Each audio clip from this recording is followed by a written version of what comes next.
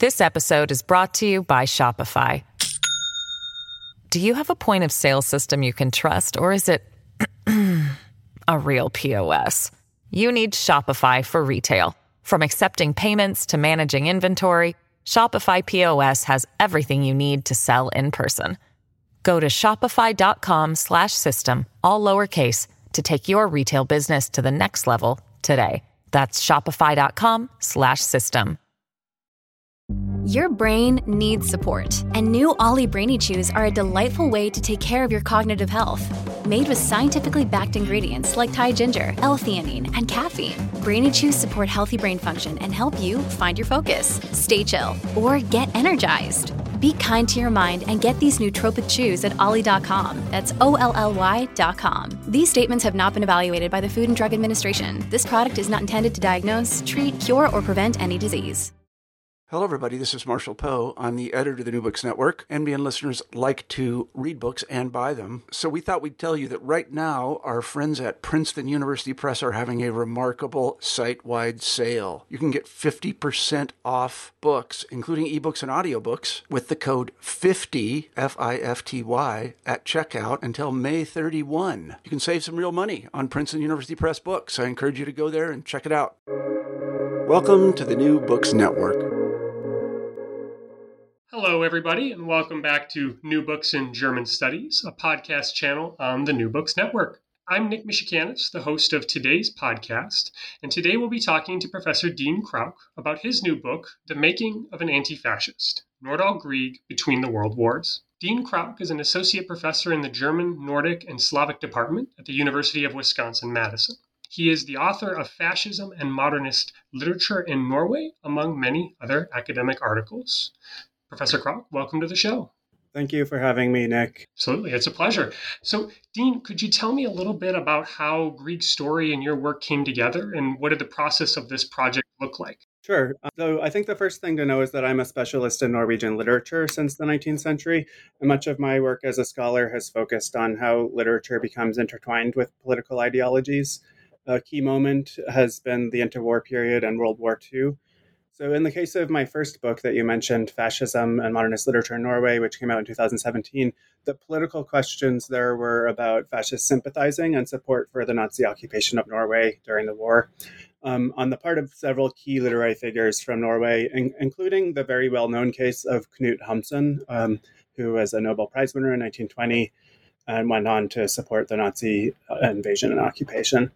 So, of course, the vastly more popular position in Norway at that time was some kind of anti-fascism, some kind of opposition to the invasion and the occupation, whether that drew on communist or socialist or moderate liberal or even more conservative Norwegian nationalist ideas.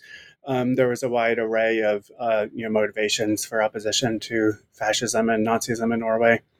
And as I was writing the chapter in the first book that dealt with an interesting figure who was a psychoanalytic anti-fascist critic and novelist named Sigurd Hoel, I became very curious about this breadth and the range of intellectual and ideological impulses in Norwegian anti-fascist culture and writing. So the second book project, this book actually emerged as a planned study of the works of four authors, four figures, one of whom was Nordahl Grieg. And as I started to read more through Grieg's writings and researching his context, I decided that his story was complex and interesting enough for a book-length single-author study. So I kind of shifted gears a little bit several years ago, and the method became more, something like a deliberately old-fashioned method, basically a biographical and historically contextual approach to a single author.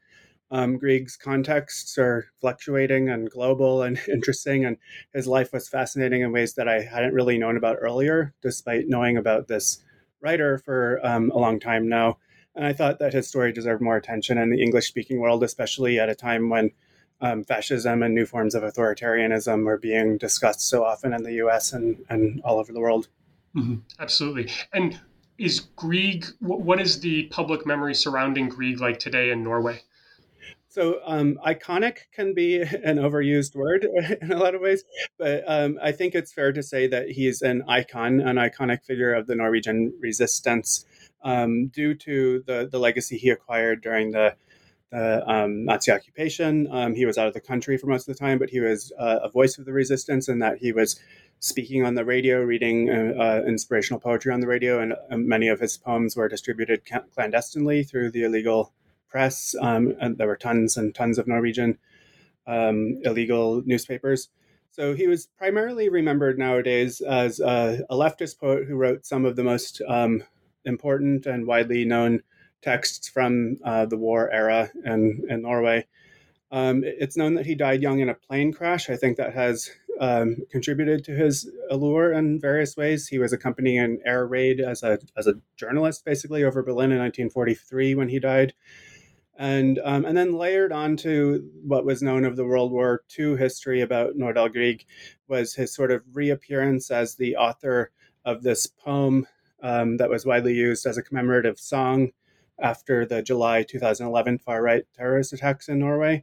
So the poem is called in Norwegian Til ungdommen, to the youth, from 1936 originally, and it was prominently used in memorial events in the months and years after the July 2011 attacks.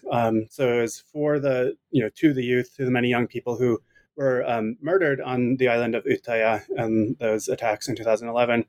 So you have an anti-Nazi wartime icon of national resistance from the historical period that was already iconic in his own moment. And then his idealistic poetry was kind of used more in more recent history as a unifying cultural tool against right-wing extremist violence. In that public memory image, the more controversial aspects of Grieg, which we might talk about, his defense of Stalinism, for example, have been sort of glossed over to some extent. No, absolutely. And we've talked on this channel a little bit about anti-fascism and how it's not as clear-cut as a lot of people think. There was a communist version of anti-fascism and there was a more liberal democratic version. And you paint this fascinating picture of an individual who seems to be struggling his whole life with a political identity. And in your work, you focus on actually bringing out the cultural anxieties and the gendered anxieties in his writing. And I'm wondering if you could we'll talk more about Grieg's story, but could you talk a little bit about these you do a really great job of painting almost these national identities a bit between the UK, the Soviet Union, and Norway, and Grieg kind of almost triangulating himself at different points throughout his life. Could you explain a little bit about that decision to triangulate him with those countries? Oh, yes, of course. So, one of the through lines in my book is that Grieg's political identity, though he was known as a communist, and it was revealed in his public writings that he was a prominent journalist. He was also a dramatist, a poet, a novelist. He projected a very simplified identity as a communist, especially after 1933-34. But what he projected publicly was, always simplifying. And he, even after he was a staunch communist, there were other countervailing tendencies and aspects of his identity, aspects of his position and his past that were internally layered. And so what I actually argue in the start of the book is that the differing kind of currents that contributed to anti-fascism externally across the culture of interwar Europe, communist, pacifist, liberal, humanist, nationalist kinds of anti-fascisms, that those were present within Grieg and can be seen as tensions between his literary works and within his literary works, and especially the dramas, because the dramatic form sort of lends itself to the expression of those kinds of different positions. So you were talking about the ways that these positions were aligned with geographical locations from Grieg's life experience and how those geographical locations came to sort of signify ideas and attitudes in his work. And I'm not the first one to talk about that. There are some very good books about Grieg that were written in Norwegian in the 50s. That's where I got this idea. So I just want to put that out there. But basically, you have in England, the idea of humanism, liberalism, pacifism, a contemplative attitude. Grieg spent time at Oxford, so the association of England with Oxford is really prominent in his work. And then the Soviet Union representing more of, obviously communism, revolutionary action, activism, enthusiasm, things that he comes to value very greatly after his time there in 1933, 1934. So there's a kind of an internal layering of those two things that are pretty direct competitions between those two kinds of attitudes and his works of the 1930s. And then there's also at least a third layer, which is the progressive democratic kind of Norwegian patriotism that is very vocal at times in his life, and especially during the war, and is based largely on historical examples from Norwegian cultural history, especially the 19th century writers like Henrik Wergeland, who I think we'll talk about more later. So I operate with this layered identity, this internal layering, because I think it's useful to show how, there are different facets or aspects of Grieg that are kind of activated at times and suppressed at other times across his movement through different political contexts in the 30s and 40s. And they all contribute to Grieg's anti-fascism. So I definitely am not using the idea of anti-fascism to mean solely, a Soviet or a communist position in the case of Grieg. But there's frictions here. These are kinds of attitudes that are incompatible with each other and present Grieg with internal struggles. And I see those, very much evidenced in his dramatic and fictional works of the 1930s, especially. You mentioned gender anxieties too. Do you want me to go into that at all? Please, yeah. Okay, so this is an important strand of my analysis in the book that I think almost surprisingly hadn't really been coming up in a lot of what I was reading about Grieg because it's so on the surface. But there are these cultural anxieties about masculinity at a time of transition in gender roles. I think there are issues like soldierly honor, war glory, even peacetime appropriate manliness that are being kind of questioned and revised around Grieg and the interwar culture that he sees. And he is, as a writer and as a person, especially preoccupied, I think, with masculine rank and with something like the shame of effeminization. So that comes up a lot. So proper masculinity for Grieg, whether it's in his sort of young imperialist Kipling-inspired phase or his communist period in the 30s, it involves courage, adventure, dedication to action, activism, facing the necessity of violence and sacrifice. Those kinds of attitudes that are linked to something like a masculine realism that he contrasts usually, not explicitly, but sometimes explicitly, to a feminized pacifist or escapist or comfortable or idyllic kind of domestic stance. So there's a lot of misogyny in these attitudes, of course. There's a lot of homophobia in these attitudes that comes up. And there are times when we can talk about it when Grieg becomes almost macho in his sort of defense of his political stances and in a way uses gender-based accusations to smear his political opponents. So I can say more about that now, or we can wait until it comes up in other contexts. Yeah, let's talk more about that when it kind of comes up in his writings, and we can kind of jump in. So we talked a little bit about this kind of Kipling-esque mentality, and Grieg was, as you point out, he was very eager to travel and see the world. And instead of taking kind of the traditional path of university right after secondary school, Grieg actually goes out and becomes a sailor to go see the world and to see kind of what the labor of sailors looks like. And eventually he does study for a term in Oxford, but can you tell us how these early experiences influence him? And then there's a giant shift once he starts to see things like imperialism in practice. And like you talked about, what starting to define this self-masculinity, what that means to him when he's out in the world. Yeah, so I'll just mention Grieg was born in the fall of 1902. So when he does go on this trip in 1920 along a Norwegian cargo ship called the Henrik Ibsen, he's only 17, and it's to ports in Africa, Australia, and South Asia. And there, as you mentioned, he had an interest in seeing the labor of sailors on board the ship, and that comes up in some of the poetry he wrote and the letters he wrote home about it. But it was a very literary interest in that subject, and he wanted to gain experiences for literature, and that's very clear in the way he was expressing himself about his plans for this ship. So he was directly influenced by those experiences sailing for two published works. One of them is called, in English, Around the Cape of Good Hope, and that was his first collection of poetry that came out in 1922. And the other one is a novel from 1924, which is much more bleak and naturalistic and pessimistic, and that is called The Ship Sails On. Skipet går videre in Norwegian is the title.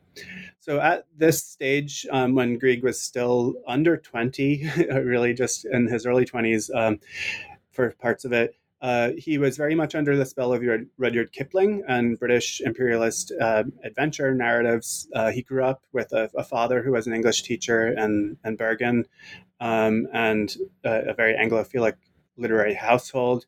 He was coming of age at a time when Kipling was the most popular English writer in the world, basically, and it was Grieg's favorite writer. So in the book, I discuss how Kipling was also a kind of masculine obsession for Grieg.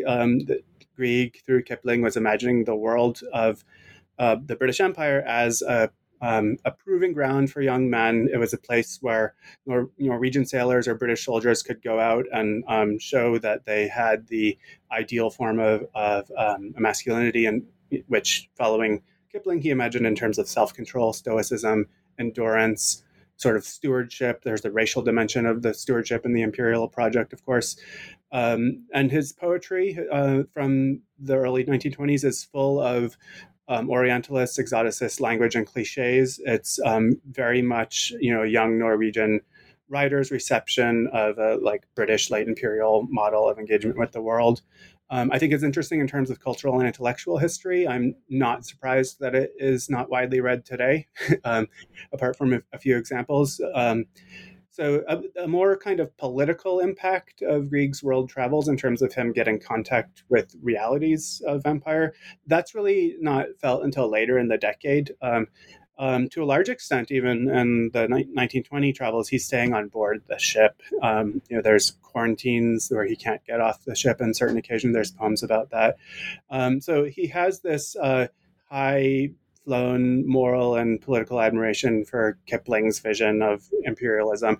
And I think that really does remain intact until later in the decade, until 1927, to put a year on it, when he's in China. And I think we'll talk about that. But it's a ruler-oriented view of empire and colonialism, and the ethical questions about the imperial project and the concerns of the ruled are not really coming up for Grieg at this point. And he writes a thesis actually during his year at Oxford in 1922, 23, 24 about Kipling. And in that thesis, the rhetoric and the language very much track with the, what would have been Kipling's own kind of defense of an imperial idealism, whether imperial rule is enacted according to its own ideals of sort of service and stewardship, or there's no questioning of the morality of the imperial project itself for Grieg at that point. And I view this phase as very important and instructive for understanding his later political development too, because, and I'm not the first to say this, but both his imperialist phase and his communist period were animated by a sort of very literary form of idealist politics that flew very high above practicalities.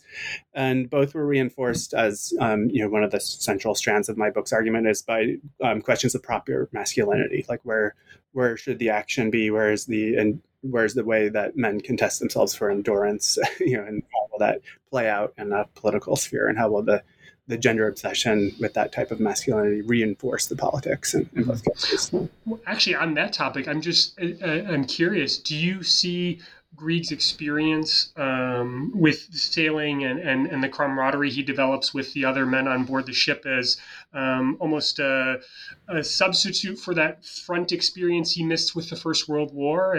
Or do you see something as he's trying to insert that similar experience in hopes of kind of attaining that masculinity, or how would you see that?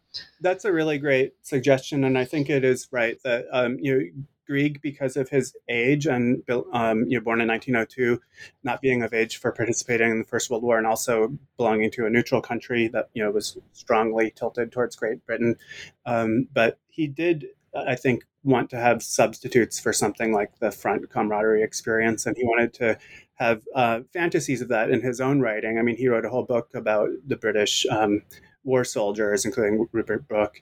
And so that kind of attraction to those homosocial environments, I think you're totally right to say that he's trying to compensate for being of an age and coming from a neutral country where those experiences, the front camaraderie or whatever, weren't there for him, weren't available for him.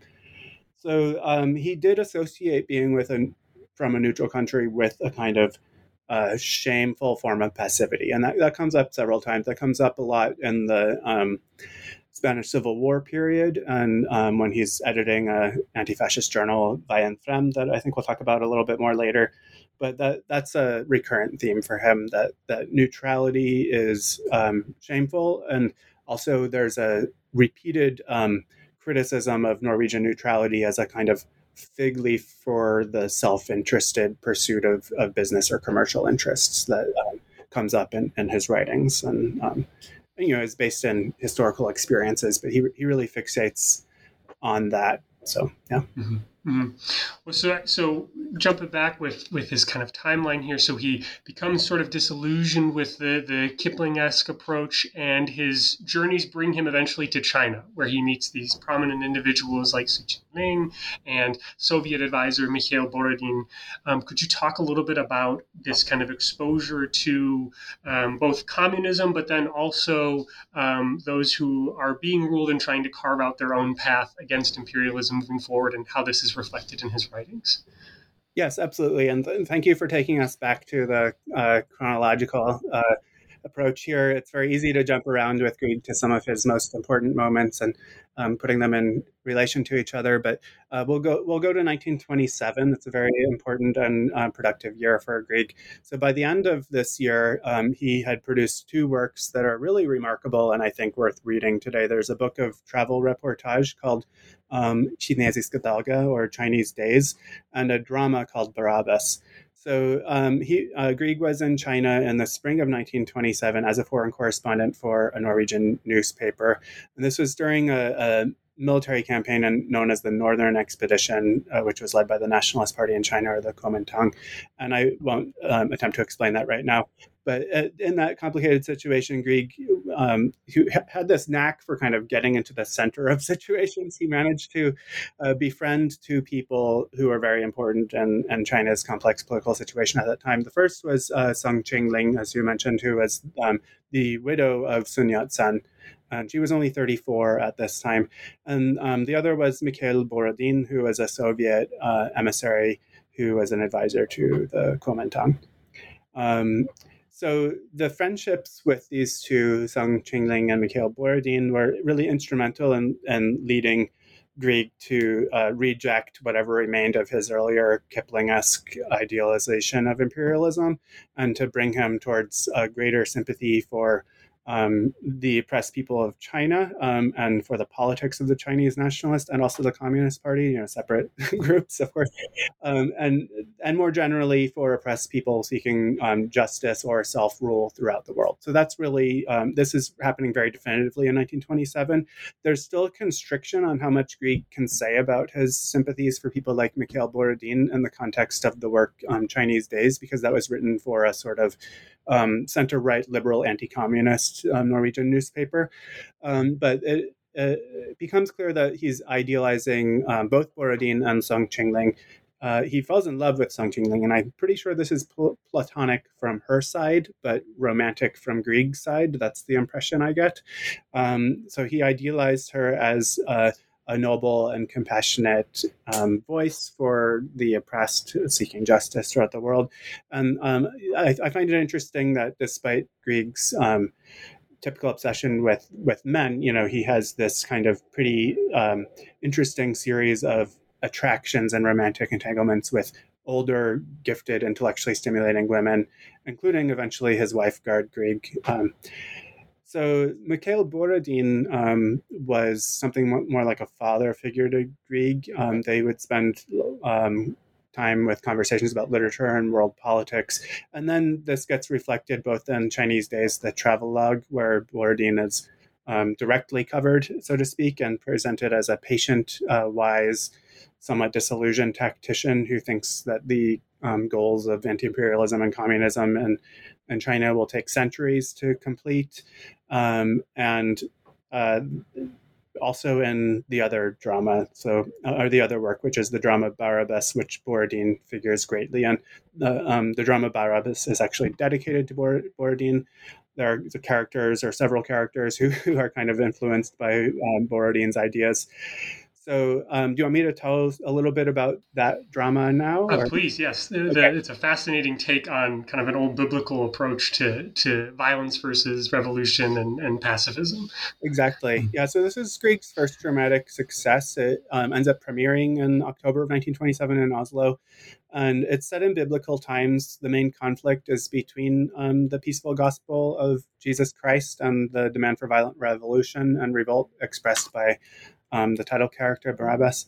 So the language of this drama is, read in Norwegian, it's very much an intentional pseudo-biblical language, but there are also some deliberate anachronisms and reference to things like central committees and the use of the term anti-imperialism, for example. So it's better to understand this as a work that wants to be like a timeless allegory about power and oppression and the need for violence or what type of approach, pacifism or violence, will be worthwhile, and not some kind of work about ancient Judea in a historically specific way. So there's 8 short scenes here. It takes place in the Holy Land, and Christ and Barabbas are competing to influence starving and injured masses who are oppressed, and the Roman imperial forces play the role of something like the British Empire in the modern circumstances.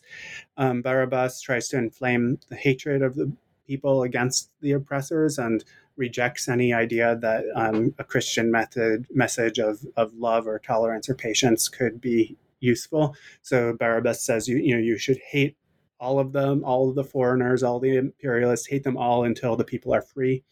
That's his message. So it's pretty clear that Christianity in the drama is not the historical religion itself. It's modern ideas of pacifism, patient nonviolence, or mildness in the face of an enemy's force. So this is an interesting drama that I think hasn't been staged all that much, but it's probably his first successful drama.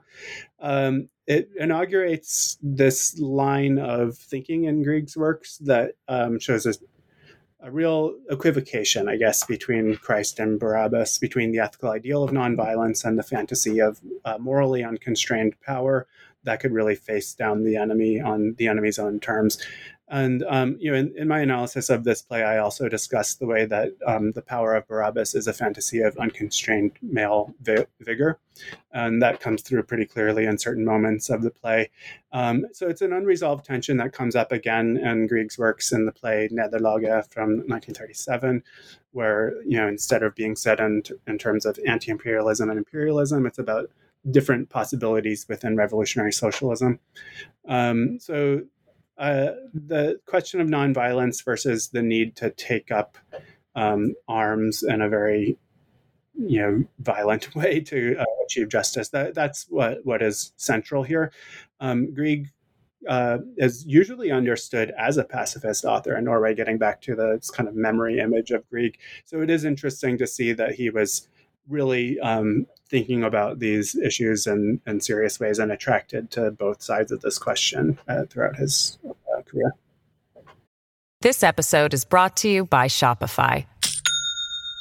Do you have a point of sale system you can trust, or is it a real POS? You need Shopify for retail. From accepting payments to managing inventory, Shopify POS has everything you need to sell in person. Go to shopify.com/system, all lowercase, to take your retail business to the next level today. That's shopify.com/system.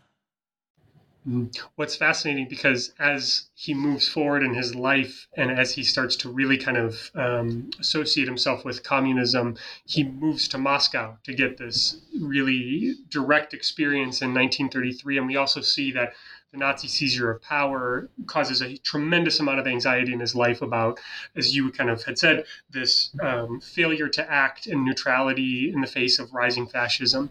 But Grieg actually becomes a defender of the Stalinist vision of communism and this justified violence for the sake of the workers' revolution. And you write that 1936 is when he starts to continue on these ideas that he had originated with Barabbas and others. Could you talk a little bit about some of these works he develops in 1936 and the historical context of Stalin's purges and the Spanish Civil War and how they play a role in his writings? Yes, of course. And let me, before I get to 1936, let me just say quickly that it is in 1933, 1934 that Grieg spends almost 2 years in Moscow. He went there to study Soviet theater and wrote about it from, in Norwegian for Norwegian audiences from his time in Moscow. And that, along with the, Hitler's coming to power in 33, and Grieg being frightened by that and worried about the, whether there were resources to oppose Nazism in Western Europe, all of that kind of takes him to this very clear pro-Soviet perspective by the end of 1934 and by the time he's returning to Norway. And he's planning to engage in anti-fascist, pro-Soviet cultural work when he comes back from his trip to Moscow. And in 1935, 1936, there are two kind of landmark dramas that he has performed that are really important in Norwegian theater of the 1930s. So one of them is known as Vår Ære og Vår Makt, and the other one is called Men i morgen, but tomorrow. So I just want to mention those works before we get to 1936, because going into 1936, we have Grieg as a theatrical success, as a prominent pro-Soviet voice in Norway, and more as somebody who is taking a Stalinist line and not a Trotskyist line by any means. And he is attempting to, shore up his hatred for Nazism within Soviet communism, and becoming, in my view, in my reading of this, very frustrated by any critics on the left who don't agree with that approach. And that's what eventually plays out in the pages of his journal, Veien Frem, The Way Forward, which starts in 1936. So I'm finally getting to the year that you asked about. I just wanted to mention some of that other stuff along the way. So it was when he was in Moscow in 1934, when Grieg attended the Writers' Congress in Moscow, that he started having this idea for an anti-fascist journal. He thought that it could be like a Nordic venue for intellectual life that was being chased out of Nazi Germany. And he thought it would be a radical Scandinavian writers organization that could bring forward all the cultural and artistic and intellectual goals of anti-fascism and be a venue for that.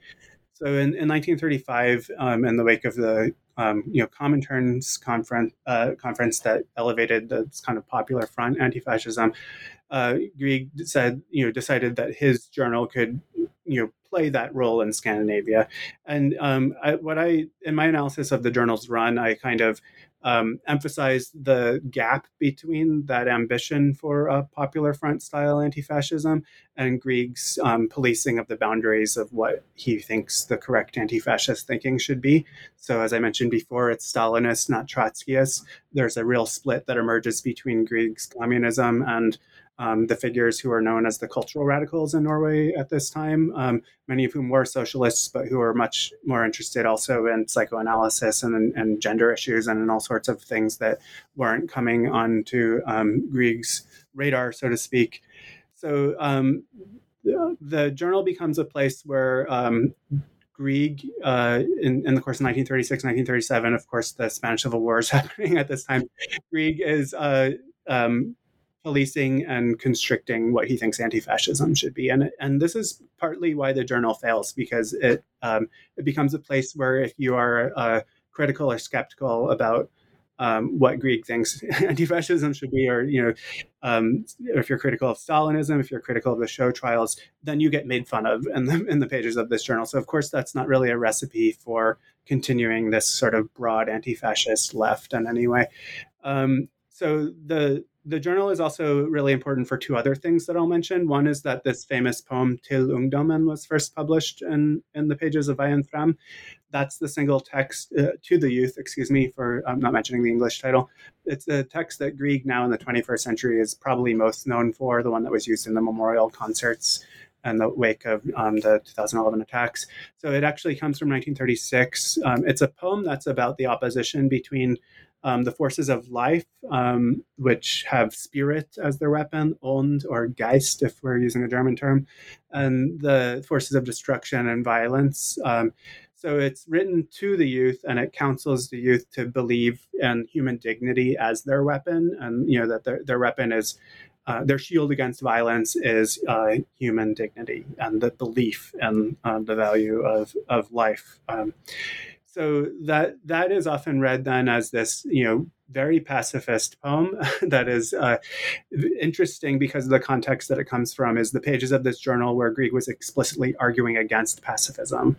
And just one or two issues away from when Till Ungdomen was published, you had Grieg arguing that humanist pacifism was passive, it was defeatist, it was useless, it was ineffectual. There was an open letter that he wrote to the British author Aldous Huxley that was published in Vian Fram. And, Huxley had argued that violent methods can never lead to anything except for more violence, and that a conscientious objector, pacifist, should work to influence people's hearts and minds. And Grieg wrote sort of, yes, that's true, but if you don't see capitalism as a system that inevitably leads to war, if you don't side with Stalin in all these ways, then you're not really fighting the right fight. So it's not that Grieg didn't want to see nonviolent means deployed. It's just that he thought that there had to be the very specific understanding of capitalism and fascism and the way that the Marxists and Stalinists saw that as being related, and that a strictly pacifist stance was ineffectual and emasculating. So that's where we are in the moment of the Spanish Civil War. The other thing that happened in Vian Fram too is that Grieg directly defended Stalin's show trials after, in the summer of 1936, a group of Norwegian authors had gone public decrying the death sentences in the show trials as an abuse of power. And for example, Sigurd Hoel, some other figures from that time who I won't mention right now, but Grieg thought that was a defection from the cause, so to speak. So that was, this is mirroring a much larger issue in the European left in this era. But Grieg took the side that you had to see the show trials as parts of a process of historical necessity, and that the people who were sentenced in the trials were, as Grieg put it, they showed the tragic inner conflict of Stalin's will to victory. So I'm kind of going on at length about Vian Fram, but all of this was happening in the pages of this journal, The Way Forward, Vian Fram. You had Till Ungdomen, you had the critique of pacifism, you had the defense of Stalin's show trials, and you also had a ton of stuff about the Spanish Civil War, of course. One thing I wanted to ask was, does Grieg ever come out? I know that Trotsky spent a period of time exiled in Norway. Does he explicitly come out and condemn this decision to allow Trotsky to be here, or does he get into any sort of kind of open political debates about that, or does he tend to keep it more in his writings and kind of plays and novels?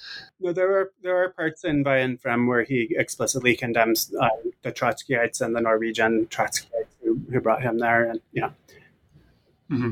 Mm-hmm. No, that makes perfect sense. He's really falling into line, and like you said, it really takes a defending Stalinism by taking a Stalinist approach to running a journal is what it sounds like. Yeah, exactly. So it's this is it's probably coming through that this is where I have problems with Grieg and where I get kind of disappointed in the way that I see him using his venue and his voice and the kinds of infights with other figures in the Norwegian cultural literary scene who I think he should be attempting to build bridges with. Mm-hmm. Mm-hmm. So as time kind of moves forward, he has these Stalinist loyalties, and he writes this play that is probably the most open defense of Stalinism. This is The Defeat, correct? The play about the Paris Commune and the importance of that. Could you talk a little bit about just kind of the narrative and how this is used as his cultural defense for Stalinism and the importance of staying united against the forces of fascism? Yes. This play is called The Defeat in English, Nederlaget in Norwegian, and it is considered Grieg's best play by many people. And so starting with the idea that it's a defense of Stalinism might be a tough sell in terms of how to get people to understand why Wyatt is one of his best dramas, but it does basically set out to illustrate something that it sees as a bitter truth, basically, which is that if we want peace and progress and justice, then you have to remain strictly unified in the face of a brutal and cynical enemy. And Grieg uses the a historical example of the Paris Commune from the spring of 1871 to illustrate this lesson. And it is a lesson that comes through pretty clearly. Again, it's that you have to have a unified, almost dictatorial sense of order on the left to fight against the enemy, which will do anything. So the theatrical premiere of this play took place in 1937, so the spring of 1937. So it was well before the defeat of the Republican forces in the Spanish Civil War. But the play came in that moment and was immediately understood by a lot of audiences as being about the Spanish Civil War. So you have the layer of the Paris Commune from 1871, you have the contemporary layer of the Spanish Civil War, and the lesson is that internal divisions and rivalries threaten the goal of a unified movement, and that's why you need something like a Stalinism to have a dictatorship to control the left. So I think the play is good and interesting because of the nuances it has and the polyvocal nature of the dramatic form, that there are these kind of competing voices despite this stated intention of the play that centralized authority and the enforcement of unity is the important issue. So the characters in this drama, the figures from the commune, they have different ideas about violence and force, about authoritarian power versus individual liberties. They have different ideas about what's important in terms of rational calculation in a revolutionary movement or emotional engagement. And these are all historical figures from the commune that are filtered through the character designs that we see in Grieg's previous dramas. So in Nederlagen, Defeat, you have the central conflict of Christ against Barabbas that we were talking about, now reprised into figures from the commune, Rigaud and Varlin, as they're known by their last names only in the play. So the issue of pacifism is again in place, the issue of whether we need hate or belief in human dignity and love for the left to be victorious. Those kinds of issues are here again. And it's now in the context of a sort of socialist anti-fascism rather than anti-imperialism. So despite these kind of Stalinist loyalties and as he's writing about the importance of a unified left, like a lot of communists and pro-Stalinist forces in 1939, everyone is shocked with the announcement of the Molotov-Ribbentrop Pact and this non-aggression deal between supposedly bitter enemies, the Soviet Union and Nazi Germany. And like other communists, this leaves Grieg in a bit of an ideological paradox. And you talk about how we see kind of a shift in his writings, in particular with this moment, but then in the spring of 1940 with the Nazi invasion of Norway. And could you talk a little bit about how this is reflected in his writings? Yes. Of course, the August 1939 Non-Aggression Pact was, people like Grieg in a difficult position. And I'll just start by mentioning two ways that he responded. That one was privately in a letter to his mother, who was an anti-communist and hoped that Grieg would eventually shed his communist outlook. So Grieg wrote to his mother, when she asked him, does this make you reconsider things? He wrote and said, no, basically there's no real cooperation between Stalin and Hitler and no reconciliation between these two ideological enemies. They're still the same old enemies. So I don't know how she took that. And then publicly, because Grieg was a significant voice in the communist press in a lot of the late 1930s, and an interview published in a communist newspaper in Norway called Arbeideren, he rationalized the pact and said it was a necessary evil that was actually caused by the non-interventionism and appeasement policies of the Western powers. So he was thinking of things like the non-interventionism in the Spanish Civil War, and of course, Munich in 1938. So it was those things that had allowed the further spread of fascism in Spain and Czechoslovakia, according to Grieg, and somehow that was to blame for the pact.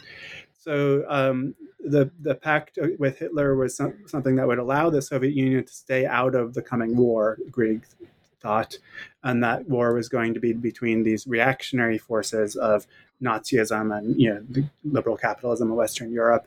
So that was actually something that would allow the Soviet Union, sort of paradoxically in this way, to remain on the side of peace, in the way that Grieg was rationalizing this. Of course, that's not what was happening. But so Grieg then turned in 1939, 1940, and the course of that winter, there's a lot of changes happening. There's the Soviet invasion of Finland, which was also very difficult for Scandinavians who were pro-Soviet, put them in a difficult position, caused a lot of conflicts between Grieg and immediate family members, like his older brother, Harald Grieg, who was very pro-Finnish in that conflict. So by April 1940, when Norway and Denmark are invaded by Nazi Germany, Grieg has been in a position where, as I would describe it, he's kind of treading cautiously about what he's saying about world events.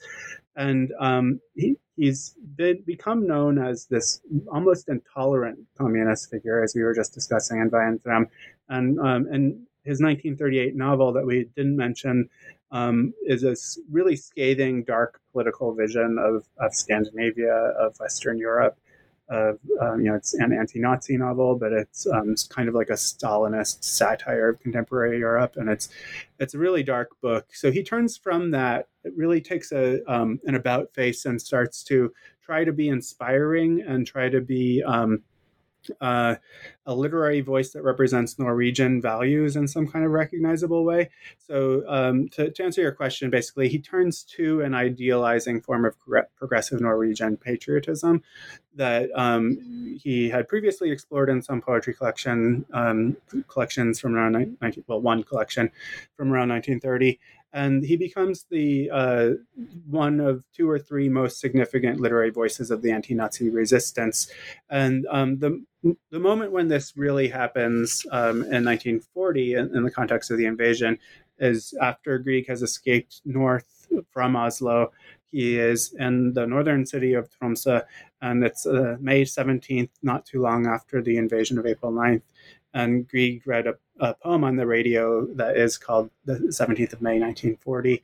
And that is a moment where he, I think, really takes on the role of a progressive nationalist poetocrat. There's this term, poetocrat from the Norwegian cultural tradition of the 19th century. And, there are, I could cite lines from this. Some of them are very famous, but I think I'll leave it at that because we don't have the text in front of us right now. But this is a poem that plays up the historical significance of the site where Norwegian's constitution was drafted in May 17th, 1814. And, Grieg is not damning Norway for its neutrality or non-interventionism as he was a couple of years earlier. He's not saying, Norway is a nation of war profiteers. He's saying that Norway's best virtues lie in this kind of pacifist desire to uphold a spiritual foundation of democracy and popular rule and resistance to authoritarianism. So that's really where Grieg goes after the invasion. A figure that becomes extremely important for him, as for a lot of other Norwegian writers on the left at this time, is Henrik Wergeland. And I think this is actually what your next question is about. Absolutely. And I'm curious, so you write that Grieg has this desire to craft himself as a 20th century Henrik Wergeland. So I'm wondering if you could talk a little bit about what that would mean as a 20th century kind of progressive voice against injustice and exploitation. And do you think that Grieg succeeds with this? This is kind of unfortunately his life is cut short, but does he succeed in this endeavor to craft himself as this 20th century Wergeland, or is he kind of in his own category altogether? Yeah, those are really good questions. And I think just to start with a blunt answer, I think, yes, I do think Grieg succeeded in at least pivoting from Stalin to Wergeland, if you want to put it that way, in a fairly successful way that has influenced the way he's remembered and what his legacy was in Norway. So I do think that in the early years of the occupation, he was able to do that. So one Norwegian scholar, Marianne Egeland, has noted that the war and occupation actually provided Grieg with an opportunity that saved him in a way from this continued struggle he was having to reconcile the political realities of his support for Stalinism with the high-flown humanitarian rhetoric of poems like Til Ungdommen, to the youth. And in my analysis, his layered identities that we've talked about associated with the different geographical locations, the Anglophile humanism, Norwegian progressive nationalism, and pro-Soviet communism are temporarily allied at this time, especially after 1941. So by the end of the decade of the 1940s, they'll be split apart again in the Cold War, but he's not around for that. So I think there's a way in which there's a kind of harmoniousness that comes to Grieg and because of the geopolitical circumstances. And he also is a kind of figure who I think had longed for an audience that would indulge his most pompous impulses, if I could put it that way.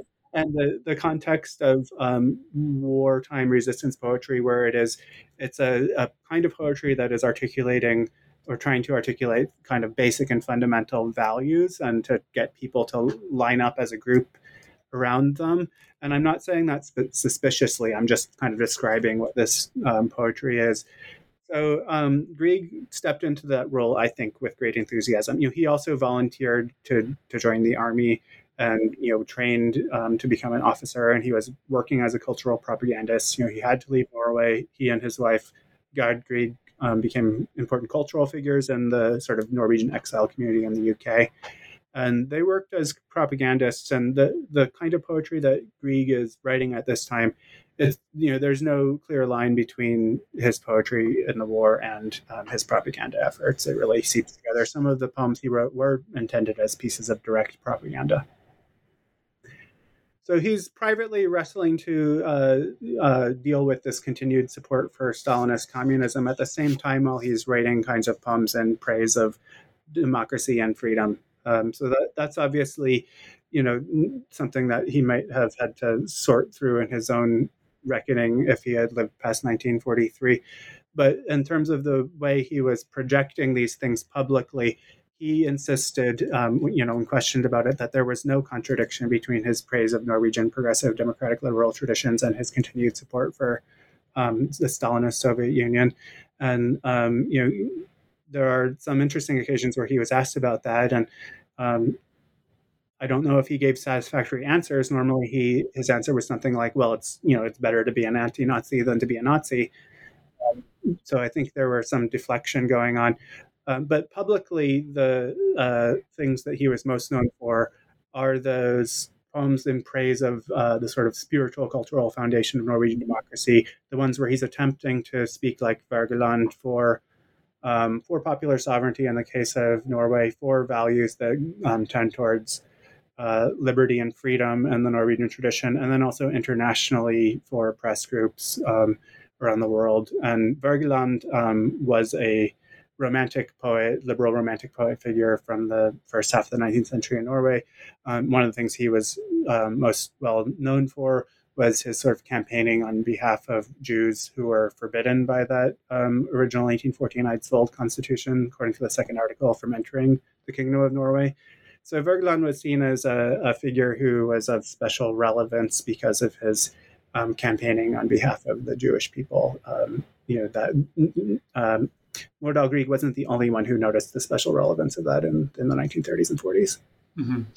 Well, Dean, you've given us a lot of your time today, and so I just have kind of one last question. I know as at least with historians, we should never engage in kind of the what if, but the way you're describing Grieg, it sounds like he would have been in similar company with a lot of the post-war intellectuals. I hear Grieg's story and I think of like Albert Camus, this individual who eventually turns away from communism and at least the totalitarian and the violent aspects of it. Do you get the sense that Grieg would have had a similar trajectory to this, just basically as he's trying to craft himself as his voice against injustice and exploitation? Or do you think he would have kind of had this paradox for the remainder of his, if he would have lived longer? Yeah. I don't really know. I sometimes imagine Grieg as a Camus type figure, or in the context of Norway, there are examples like this a poet named Arnulf Øverland who is very much like Grieg and then took a very strongly anti-Stalinist, anti-totalitarian stance.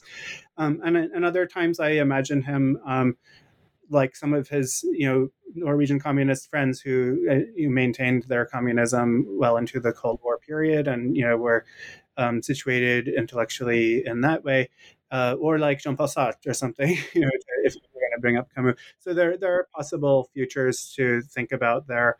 I think it would have been especially difficult for Grieg to continue to engage in the type of rhetorical defenses of Norwegian democracy and freedom in the Norwegian tradition. I think he eventually probably would have been questioned more about what he was really saying in that wartime poetry by people who are skeptical of his communism afterwards. But I think it is worth wondering about. And then, of course, in the book, I talk about the different ways that he was remembered by sort of the different camps of a mainstream Norwegian nationalism and a specifically, communist, Soviet-aligned kind of memory of Grieg.